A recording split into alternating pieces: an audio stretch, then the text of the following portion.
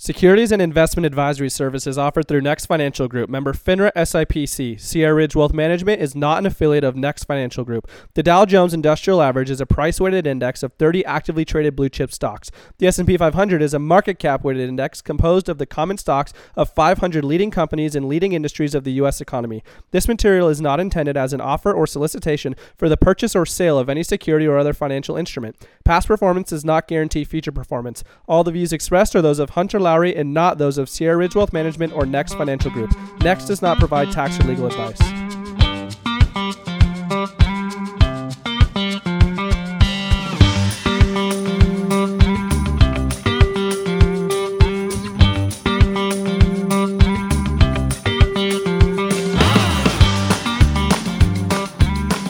Hey everybody, welcome back to the Wealth Accelerator podcast. It's Hunter Lowry here. Glad to have you back. I want to talk today about diversifying and how we actually create our investment models here at Sierra Ridge. How do we go about all that? I mean, I talk about it all the time, right? I talk about sector rotation. I talk about diversification. I talk about matching your investments with your goals. But how is it that we actually build our models and perform all this stuff? So I want to just give you a little bit of insight into all that today. So before we get started, if you'd like some help and you haven't already scheduled your call, you want to go over your financial goals, you want to talk about your investment strategy and make sure you're on the right path, then go to hunterlowry.com and you can schedule a call with me on my personal calendar right there. All right, so when you're looking at your portfolio, whether or not you are doing it on your own or have an advisor helping you, there are some really important concepts to pay attention to no matter what your risk tolerance is. So the first part that I like to talk to my clients about, it's called the efficient frontier. And what the efficient frontier is it's a graph. So it shows risk versus return. So imagine a graph where the percentage of risk that you're taking on is on the x-axis, and on the y-axis is the percentage of return that you can get. Now, the curve that lies on the efficient frontier dictates the most return that you can achieve per a certain level of risk. So when we are investing, our goal is obviously to construct a portfolio for each client that falls on that efficient frontier given their aptitude for risk. Now, we never really know where that line is going to be. You know where it is looking backwards into history. You can see per each level of risk how much return could you have actually gotten. But going forward, we're estimating where that's going to be, right? And really what this graph is showing is the power of diversification, because client A, they might walk in and they might want the most conservative portfolio, the most conservative thing that we can do. They're completely risk averse. They don't want to lose any principal and they're almost scared of the market. And those types of people, they usually come in and they'll say, well, let's go with everything, very little risk. Let's go completely into bonds. And what the efficient frontier shows us is that's actually wrong. You know, these types of people, they think that you can't lose any money in the bond market and you might only get a small return, but they'd rather put all of their money into the bond market and have that small return than be risky and put it into the stock market. Well, really what the efficient frontier tells us is even in the most conservative portfolios, you have to have a little bit of exposure to the equity market in order to balance things out. Because at some point, the bond market is going to be dropping and the stock market's going to go up. And so at that point, you want to have a little bit of exposure to the equity markets in order to balance out your portfolio. Yes, the bond market is safer than the equity market. And yes, it's a more conservative play. But you cannot put all of your money just into the bond market. That's actually a riskier way of going about your investing than having a little bit of exposure still in the equity side. And if you're looking at the efficient frontier, that graph will actually show you, looking back in history, portfolios that were 100% invested in the bond market, they actually took on more risk and got less of a return than portfolios that had a little bit of exposure to the equity market. Those fell on the efficient frontier with less risk and they got more return in that portfolio. You also have client B that'll come in and they're very risky. They want to put it all on black. They want to be in only stocks and be super aggressive. Well, it's the same thing. You need a little bit of bond exposure. So we have bonds and stocks and ETFs and mutual funds and bond funds. And oh my gosh, how do we pick from all that? And what do we want to use? And how much do we allocate to different things and diversifying? Where do you even start? Well, to begin, the first thing you need to understand is the difference between a stock, a mutual fund, and an ETF.